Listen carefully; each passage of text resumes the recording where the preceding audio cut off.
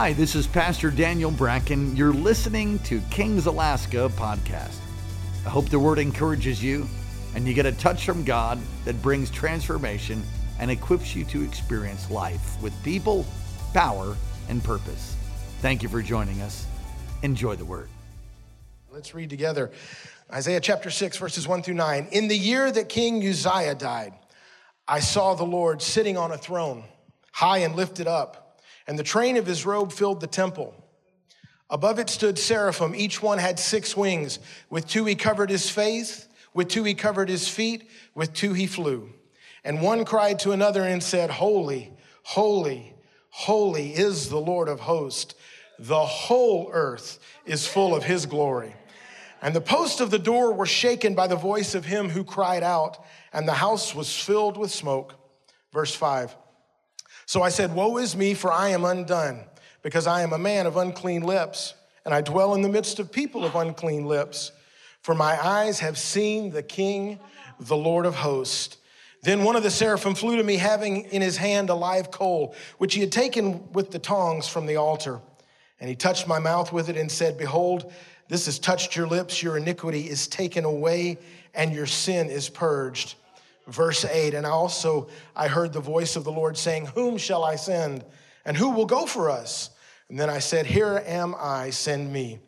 And he said, Go and tell this people, keep on hearing, but do not understand. Keep on seeing, but do not perceive. Let's pray. Father, thank you for the truth of your word. Bless those that hear it today. And we give you praise, Lord, in your name. Amen. Now you can be seated, and I promise I won't ask you to stand till the very end. So it is good to be with you this morning, as I said, and for those of you that are guests with us here, we are so privileged and honored that you've chosen to join us here today. There were lots of things that you could have done. What a different day today than yesterday. It was like Alaska was saying, "Ha ha, fooled ya," because it dumped snow yesterday, as you're all aware of, and now it's sunshiny and bright, and that's just how it is in Alaska. You never know what you're going to get. That's kind of like the Lord. You never know what you're going to get, but as long as you put yourself in the presence of the Lord and you come before him, you're going to get something good. Amen? Amen. So as I said, we're going to continue focusing on the series that Pastor Daniel started concerning vision. The title of this message is The Focus of the Vision, and I don't have notes for you, but I do have 3 points. So I'll make sure I tell you, if you're taking notes, what point number 1 is, point number 2 is, and point number 3 is. But you've heard a lot about vision. In fact, Proverbs 29:18 says, Where there is no vision, my people perish. Vision is important. As most of you can see, I wear glasses. For the longest time, I never wanted to admit that I needed glasses. I would constantly go around without glasses and fake that I could read that thing over there on the wall. And finally, one day, one of my daughters said, Dad, come on, you can't see that.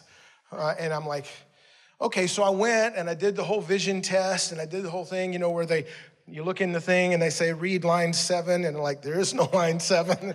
Okay, read line 5. Well, that's so, okay, try 4, and you read line 4, and then they move the dials and everything. Finally, when they handed me my glasses and I put them on, I was like, whoa. What have I been missing all this time that I've been deceiving myself because of pride or whatever else to say that I didn't need some help with my vision?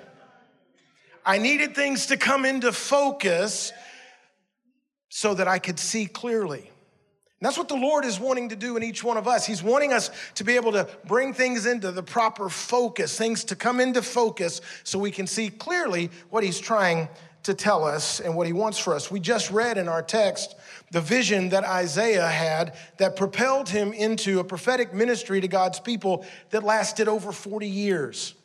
Isaiah was a prophet to Judah and Jerusalem for over 40 years and over 4 kings that ruled and reigned. A little background on Isaiah. Most historians and theologians say that he was probably from an aristocratic family. The language and the style of writing of the book of Isaiah indicate that he was very well educated, probably some type of statesman. The fact that, as we'll talk about in just a minute, he was very bothered by the fact that the king had died indicates, these historians, Bible historians say, indicate that he probably was known in the court of the kings, that he probably had access to them. And so so this particular gentleman with that kind of background received a call by seeing a vision of the Lord that propelled him into a prophetic ministry. Now, the book of Isaiah is the first section in the Old Testament that's known as the major prophets. They're not known as the major prophets because they have more important things to say. Their books or their writings are a lot bigger than what are known as the minor prophets. And everything is important in the Word of God. But there are 66 chapters in the book of Isaiah. You might not have known this. 66 chapters in the book of Isaiah. The first 39 chapters are warnings of judgment and call to repentance by God to his people. Just like there's 39 books of the Old Testament. And then there's the remaining 27 chapters of Isaiah are books of prophecy concerning the coming Messiah, of hope, and of restoration and salvation, just like the 27 books of the New Testament. It's just one of those things that make you go, God's pretty amazing. So Isaiah's name, in case you need to know this, if you ever want to name one of your kids Isaiah, it means in Hebrew, Yahweh is salvation. And in fact, the word salvation is found 26 times in this one Old Testament book. Isaiah is considered one of the greatest statesmen, prophet of the Old Testament. He saw prophecies and prophesied of the millennial kingdom of Christ, where the lion would lay down beside the lamb, where a little child would play near a snake's den. And it's without question that the book of Isaiah and the man Isaiah had a major impact. But can I tell you this morning, none of it would have happened without what we just read in our text. None of these 66 chapters, none of the great messianic prophecies found in Isaiah chapter 53 and others would have happened without Isaiah having a vision, a close encounter with God through a vision, and that vision coming into the right focus. Now, King's Cathedral and Chapels has a vision. The vision that we're currently in is the 12-120. In case you're, again, visiting a guest with us this morning and not familiar with what that means, Vision 12-120 means that we're believing by the year 2025 that we're going to have 1,200 extensions worldwide, because we are one church in many locations, pushing 500 extensions right now currently around the world. We're believing by 2025 we're going to have 1,200 extensions around the world and 120,000 disciples in those extensions. That's the vision that we have. How many of you can say amen to that vision? But with the right focus, we're going to see that vision accomplished. And it's going to take all of us to get in, have everything come into the right focus of what part we will play in fulfilling the vision that God has placed on this house. Now, there are many examples from Scripture of the vision of God coming to his people. My wife and I have been reading a book about the great missionary to China, Hudson Taylor. And he had this to say about God's vision. God's vision doesn't come to the idle, but to those who are diligent in their work. And he cites the example of Moses. Moses was in the desert, but he was diligently being a shepherd, tending the sheep, and he had a vision of God speaking to him through a burning bush. He cites Gideon, who even though he was scared, he was still diligently doing the work that his father needed him to do, threshing wheat in a wine press, and he had a vision from the Lord. And even Matthew, in the New Testament, sitting at the tax collector's booth, when the Lord talked to him and approached him, he was diligent in what he was doing. And I'm afraid sometimes we as the Church of Jesus Christ, and I'm not talking about us here, I'm talking about in general, I'm afraid sometimes that we think, well, I'm just going to sit back and I'm just going to wait on the Lord to give me a vision of what he wants me to do. And as soon as I get that vision of what he wants me to do, then I'll get up and do something. And can I tell you, I agree with Hudson Taylor. God's vision comes to those who are diligent, not idle.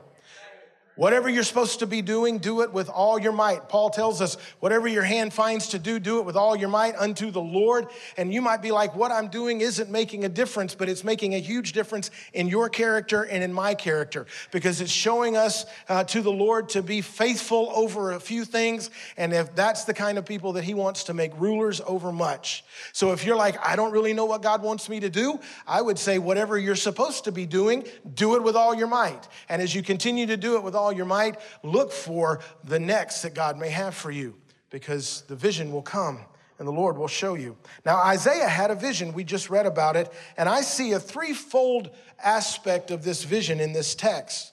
The threefold aspect that we as individual believers and as a body of believers, I believe the Holy Spirit wants us today to realize that we should begin to incorporate that. One last observation before we jump into this threefold aspect of this vision from Isaiah. I want to tell you this morning, the single most important vision that God has for you and I is Christ-likeness. More than anything else. In early morning prayer, about 2.5, 3 weeks ago now, in early morning prayer, I was just really sensing the presence of the Lord in a powerful way. If you don't have an opportunity to come to early morning prayer, you can always join us online if you're able. And if you have an opportunity, I would highly recommend it. It'll get your day going great because God shows up. Because he promises in his word, where two or more are gathered in his name, he is there in the midst. So that particular morning, I just was sensing a real stirring and sense of God's presence. And I was talking to him, and you know, it's good to do self-examination every once in a while before the Lord. And I was just asking, Lord, you know, am things good? And what do you want me to do, Lord? Am I not doing something you want me to do? Am I doing what you want me to do, but you want me to do it more? What would you like me to do? And he said, first and foremost, I want you to be my son. And that has stuck with me, because then the Holy Spirit said, because if we'll live and act in son and daughtership, like the children of God, if we'll operate that he is our Father and we are his children, everything else will work out. So the primary, single most important vision that God has for you and I as individuals is Christ-likeness. God the Father wants us to look like his son, Jesus. God the Father wants us to act like his son, Jesus. God wants us to be like his son, Jesus, to make us into the image of Christ.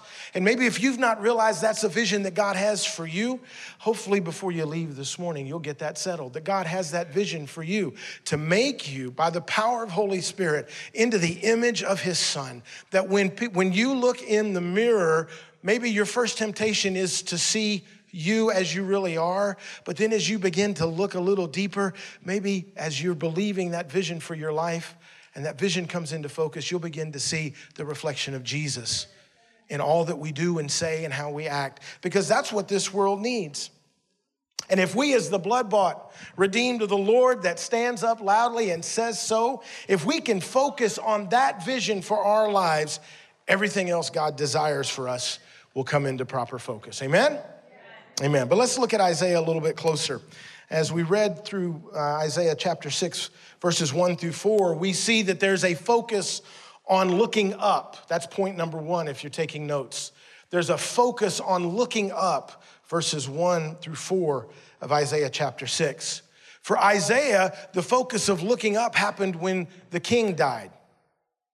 When the king died, I don't think it's not just thrown in there to give us a time reference. There's significance to that opening verse there. In the year that the king Uzziah died. King Uzziah was a godly king. King Uzziah was a king that was leading the nation in reformation, returning to God, worshiping the one true living God, living according to the commands and laws of God. And Isaiah was worried now that Uzziah had died, because as we aren't familiar with, because we have an election system here in our democracy.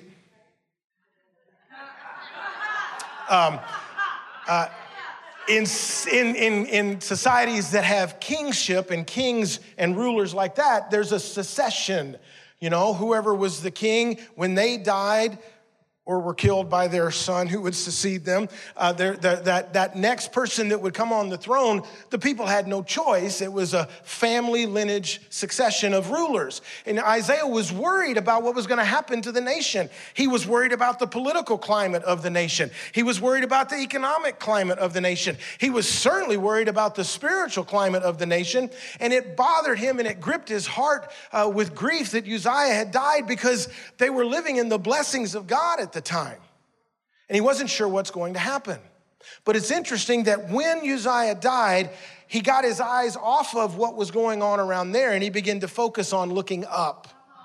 He focused on looking up to the Lord. He focused on looking up to Yahweh, the God of creation. And when he did, it says, as we read, that he had a vision of the Lord seated on a throne, high and lifted up, and his train, his presence filled the temple. And the temple was filled with smoke, and there were loud voices and angels proclaiming the goodness of God, how holy he is, and that the whole earth is full of his glory, prophetically declaring what will eventually one day be when God restores and makes all things new. Isaiah was having a prophetic vision of what would come that was calling him into a prophetic ministry because he determined to get the focus off of what was going on around him, off of what he couldn't control, off of what he didn't cause, off of what he would rather not happen to the nation and to the people that he cared so much about in his own life, and begin to get the focus on looking up to God. The Bible declares we lift up our eyes to the hills where our help comes from.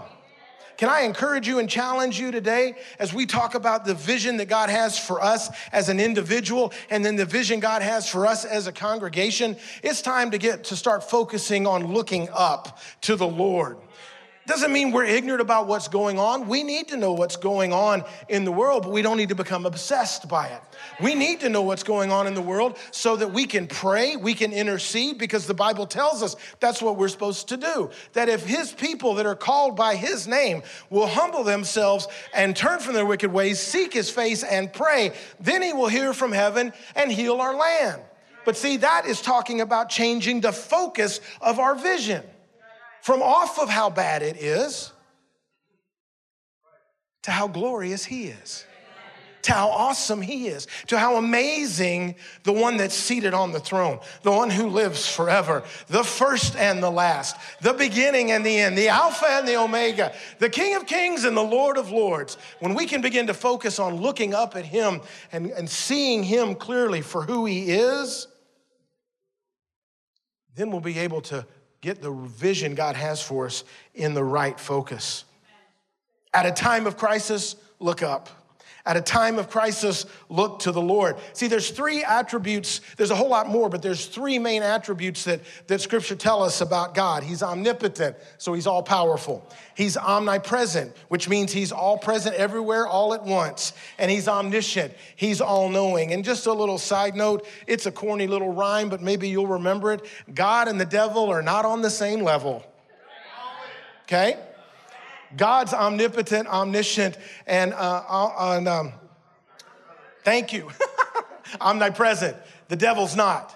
And when we can get a glimpse of his holiness, Isaiah 40:22 says, it is he who sits above the circle of the earth, and its inhabitants are like grasshoppers, who stretches out the heavens like a curtain and spreads them out like a tent to dwell in. When we can get a vision of God's almightiness, if that's a word, his holiness, his goodness, his grace, and his mercy, if we can begin to focus our vision and focus on looking up in times of distress, in times of trouble, in times of worry, in times of political and spiritual decay and things that are going on that we can't control, we can learn to control ourselves. And that's that we're not going to let our eyes get distracted off of the Lord by focusing on what's going on.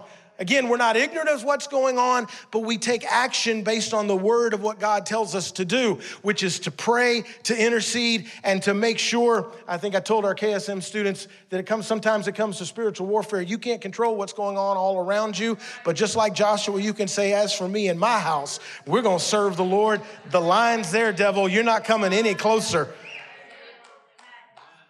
Focus on looking up. And when we focus on looking up in the current times that we live in, not only do we need to focus on looking up, we need to focus on looking in. Beginning in verse 5, Isaiah said, so I said, woe is me, for I am undone, because I am a man of unclean lips, and I dwell in the midst of a people of unclean lips. For my eyes have seen the King, the Lord of hosts. Then one of the seraphim flew to me, having in his hand a live coal, which he had taken with the tongs from the altar, and he touched my mouth with it and said, behold, this has touched your lips. Your iniquity is taken away and your sin is purged. Because he saw the Lord high and lifted up and saw God in all his holiness, because his focus changed from looking around to focusing to looking up, all of a sudden he recognized what was lacking in his own life. He recognized the sin that was in his own heart and in his own life. And I'm so glad that the Bible says God chose not to leave him that way.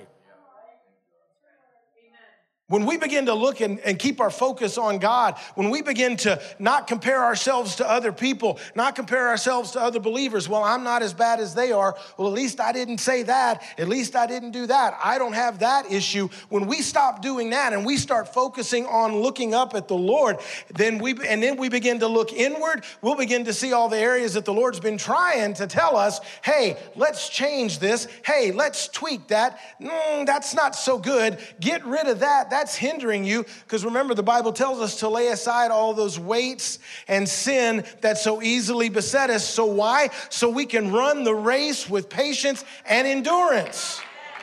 But it takes looking up to see him in his glory, and then looking in to see where we're lacking so that he can do something about it. Because God didn't leave him that way. The Bible says Isaiah got a touch from the altar of God. Amen?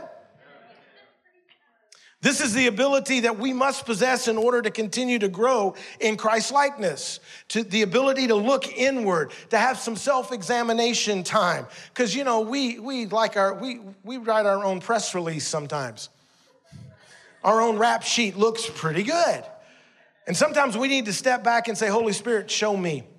As David said in the Psalms, search me, O God, and know my heart. Try me and see if there's any wicked way in me. Because that wicked way in us, if it's not dealt with, if we don't receive a touch from the altar of God, if you will, if we don't receive a touch from the Holy Spirit and the convicting power of the Holy Spirit to correct what's going on, before long, we'll find out we're way off from where we thought we were. Because we got to focus the vision to be more clear. Self-examination. Paul said, let every man examine himself to see if he is of the faith. Well, how do we do that? What do we use to examine ourselves? Other people? No, I've already touched on that. We use the truth of the Word of God, anointed by Holy Spirit, to show us the way in which we should go. Because the Bible says that left to ourselves, there's a way that seems right unto man, but that way ends in death. So if you're trusting your own ability to judge what's right or wrong, that's dangerous.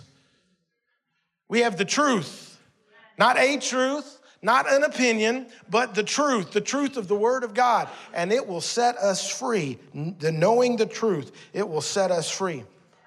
See, it's easy to see the faults and weaknesses and shortcomings of others, but true spiritual growth is the product of inward honesty. That might be worth writing down. True spiritual growth is the product of inward honesty. Matthew 7:5 says, hypocrite, first remove the plank from your own eye. Now, I didn't say hypocrite, Jesus did. Hypocrite, first remove the plank from your own eye, and then you will see clearly. The vision will come clear. The focus will come into play, and you will be able to remove the speck from your brother's eye. Psalm 51:6 says, behold, you, talking about God, desire truth in the inward parts, and in the hidden part, you will make me to know wisdom. If we have a heart honesty with ourselves, it'll produce two very needed things in the Christian life. Number one, a divine desperation. When Isaiah looked in and had a heart honesty, it created a divine desperation. Woe is me. I am undone. Compared to him and his glory and the glory of the one that I see seated on the throne and his glory filling the temple, compared to him, I am messed up. A divine desperation, and then a divine dependence on him, because without him we can do nothing, and those two things will result in divine help and assistance. Because as we read, one of the angels came and cleansed Isaiah, cleansed his lips so that he could be the prophetic voice of God to the nation, and cleansed and purged his sin from him. God has a vision for us, his people. both as individuals and as the body of kings. And to make sure that vision doesn't get out of focus, that it stays clear, we need to, number one, focus on looking up. We need to, number one, focus on looking in. And finally, understand that, number three, that will lead us to focus on looking out. Verse 8, also I heard the voice of the Lord saying, whom shall I send, and who will go for us? And then I said, here am I, send me. Now, I included verse 9 because God was telling him it was going to be a tough road, because he said, say to these people, keep on hearing, but do not understand. Keep on seeing, but do not perceive. God was giving Isaiah a little bit of a hint. The prophetic words I'm going to give you to speak, they're going to hear what you say, but they're not going to understand a word of what you're doing because their hearts are far from me. They're going to see the miracles and things that you're talking about, but they're not really going to comprehend what they're seeing because of the condition of their heart. But nevertheless, I'm looking for someone to go. And Isaiah said, here I am, because he was focusing on now looking out at the need around him. I offer you today that it takes all three components to bring the vision that God has for us as individuals and us as a church into correct focus. It takes all three. Looking up is vital. It's the first step. But I'm convinced by the word of the Lord that if we look up, it will cause us to look in. And looking inward is vital. It's those moments that Holy Spirit shows us things that we may not have realized that we're off. And based on the holiness of God that we see, and how we see that we're off, and how he brings us divine assistance to forgive us and cleanse us, as 1 John 1:9 says, if we confess our sins, he is faithful and just to forgive us of our sins and cleanse us from all unrighteousness. That's the picture you see here in this vision from Isaiah, the purging, the coal from the altar touching his lips and saying your sins are purged, cleansed from all the sin, cleansed from all the effects of sin. And when we do that, it should cause us to look outward. Looking outward is what being a disciple, a believer, is all about. Seeing others who are in desperate need of Jesus. And if we look up and then try to look out without looking inward, we become guilty of becoming judgmental and self-righteous. Because we look up and we see God, and then we look out and see other people, and we don't take the time to look inward, we can become very judgmental. We can become very self-righteous about the fact that, well, he's good and he's God and you're not. That's why it takes all three components. And if we look inward and then look outward without looking upward, we become guilty of comparison and complacency. I look inward and see how bad I am. I look outward and see how the situation other people are in. And, well, I'm not as bad as they are, but what's the point? We're all bad. There's not much I can do. And we become complacent, and we fall into comparison. And all of those things keep the vision that God has for us out of focus. I mean, I can see you guys. Don't get me wrong. I'm not blind, okay? But I have astigmatism. And I know I can read reserved on those front rows. But it's not solid clear. But I happen to know that it says reserved. Now, I can't read the title of my message on that back wall. But now I can. Because I used what God has given me, which is glasses, the medical understanding to know how to get the right prescription to cause that when I put these on, for everything to come in focus. God's giving us a prescription, if you will, from Isaiah here this morning that he's asked me to share with you, that if you want to have the vision for your life and see the vision for Kings, our church, what God has called us to do, and the fact that you're here and you're part of this fellowship, he's called you to it as well. It's got to come into clear focus. And the way that it can come into clear focus is learning to focus on looking up instead of all the stuff that's going on around us, keeping our eyes. Paul tells us in Colossians that we should set our mind on things above. What that Greek word there for mind talks about our emotions, our thoughts, our vision. Set it on things above, not on things below. It doesn't mean we walk around with our head in the clouds, stumbling over everything or missing opportunity to minister to people. It means that we ask the Holy Spirit to allow us to begin to see things from God's perspective. God's not caught off guard by anything that's happening in this world.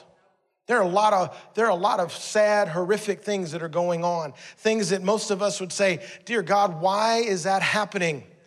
But he's not sitting up in heaven wondering that. He's not caught off guard. He has a way of seeing things that we can in turn begin to focus our vision on being able to see as he sees them. That's looking up. And when we look up, then we have to look in and examine ourselves and say, where am I with you, Lord? And as we do, after we do that and we get everything right, because it isn't just enough to look inward and then go, woe is me, and stay there, because that's not what God wants for us. Then we allow the Holy Spirit to bring healing and cleansing and forgiveness to us. And then when we do that, then we begin to look outward. You know, today is Mission Sunday. Isaiah went. God said, who will go? He said, I will go, send me. And he did. He went. And for a span of over 40 years and 4 different kings, Isaiah prophesied. History tells us that he was very popular at the beginning, but as each successive king became more evil and evil, his message became less and less popular. They didn't like him coming around as usual before. In fact, the last king that he prophesied during that king's reign was Manasseh, who was a horrible king of Israel. And Manasseh had Isaiah captured and sawed him in half because he was tired of hearing the proclamations from God.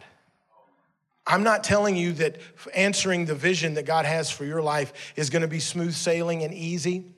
I've said it before, and it bears repeating again this morning. It would be amazing at the moment that we give our lives to Jesus, whether we kneel, stand, fall, sit on the side of a bed, sit at a table in a restaurant with somebody, and we pray the prayer of repentance, repenting, and God accepts our repentance and applies forgiveness to our life and cleanses us and says that we're now saved and we're now his. It would be amazing at that moment when that happened if all of a sudden we were coated with Holy Ghost Teflon. Because you know nothing sticks to Teflon. So we were coated with Holy Ghost Teflon so that every curse of the enemy, every word curse that anybody would speak, every sin, every temptation, it would hit and fall off. And we floated about 6 inches off the ground for the rest of our life on our way to heaven. That would be amazing if that's what the Christian life would be, but it's not. The Christian life is when you surrender and give your life to the Lord, man, you are forgiven. You are at peace with God. You are the righteousness of God. You are now considered the righteousness of God in Christ Jesus. When God looks at us, he no longer sees the sins that separated us from him, but he sees the blood of his son that's forgiven us and washed us clean and made us white as snow and purified us and cleansed us and set us on the road to sanctification. And when God looks at us, he doesn't see our sin anymore. He says, I cast it as far as the east is from the west into the sea of forgetfulness. God chooses to limit himself. The unlimited God chooses to limit himself to forgetting the sins that you and I repent of and he forgives us of. And as soon as that happens, a bullseye is put on your back and on my back, and the enemy wants to take you out. He didn't have to worry about you before you gave your life to Jesus. You are already his. You are already destined for the place that God didn't create for anybody, and that's hell. Hell was created for the devil and the angels that fell with him. But unfortunately, those that leave this world without Jesus, that is the only place, that is the only option. There isn't a third, fourth, or 17th option. And the moment, no, there's not. And the moment that you give your life to Jesus and surrender your life to Jesus, there's a bullseye on your back, and hell takes notice, and they're trying to take you out. But that's why we do what Paul said in Ephesians chapter 6. When you've done all you can do to stand, stand, clothed in the armor of God, the helmet of salvation, the breastplate of righteousness, the belt of truth, your feet shod with the peace of the gospel, taking up the sword of the Spirit, which is the word of God, and the shield of faith. There's your Holy Ghost Teflon right there. Your shield of faith that was able to quench every fiery dart that the enemy would throw. And I must warn you, don't be a spiritual streaker. Only having the helmet of salvation on. You prayed the prayer, God heard your prayer, and he accepted your prayer. But after that, you didn't try to live righteous. There wasn't a whole lot of truth, and you never took up the sword, and you never shared the gospel with anybody, and you never took up the shield of faith, and you're running around wondering why you got darts and arrows and everything in your back, and because your helmet of salvation's there, but you didn't take up the rest. So what am I saying? What am I saying to you this morning? I'm saying God has a vision for each and every one of us. It's Christ likeness first and foremost. And if we can get that vision to come into focus by looking up instead of looking at all that's going on around us, looking up at him, then looking inward, staying repentant before the Lord. Repentance is not a bad thing. And I'm almost done. Toby, if you would come back to the keyboard, please. We're going to take communion in just a minute. But there's this stirring that, don't preach about hell. Don't preach about eternity. Don't preach about repentance. Don't preach about sin. It's not sin. It's just choices. You can call it whatever you want to call it. The Bible calls it sin. And you don't really need to preach about people needing to get saved. They just need to make better choices. Look, I can't think of a better word than saved. The word saved is the best word I can think of, because I needed saved from me. I needed saved from my sin. I needed saved from my thought process. I needed a complete transformation.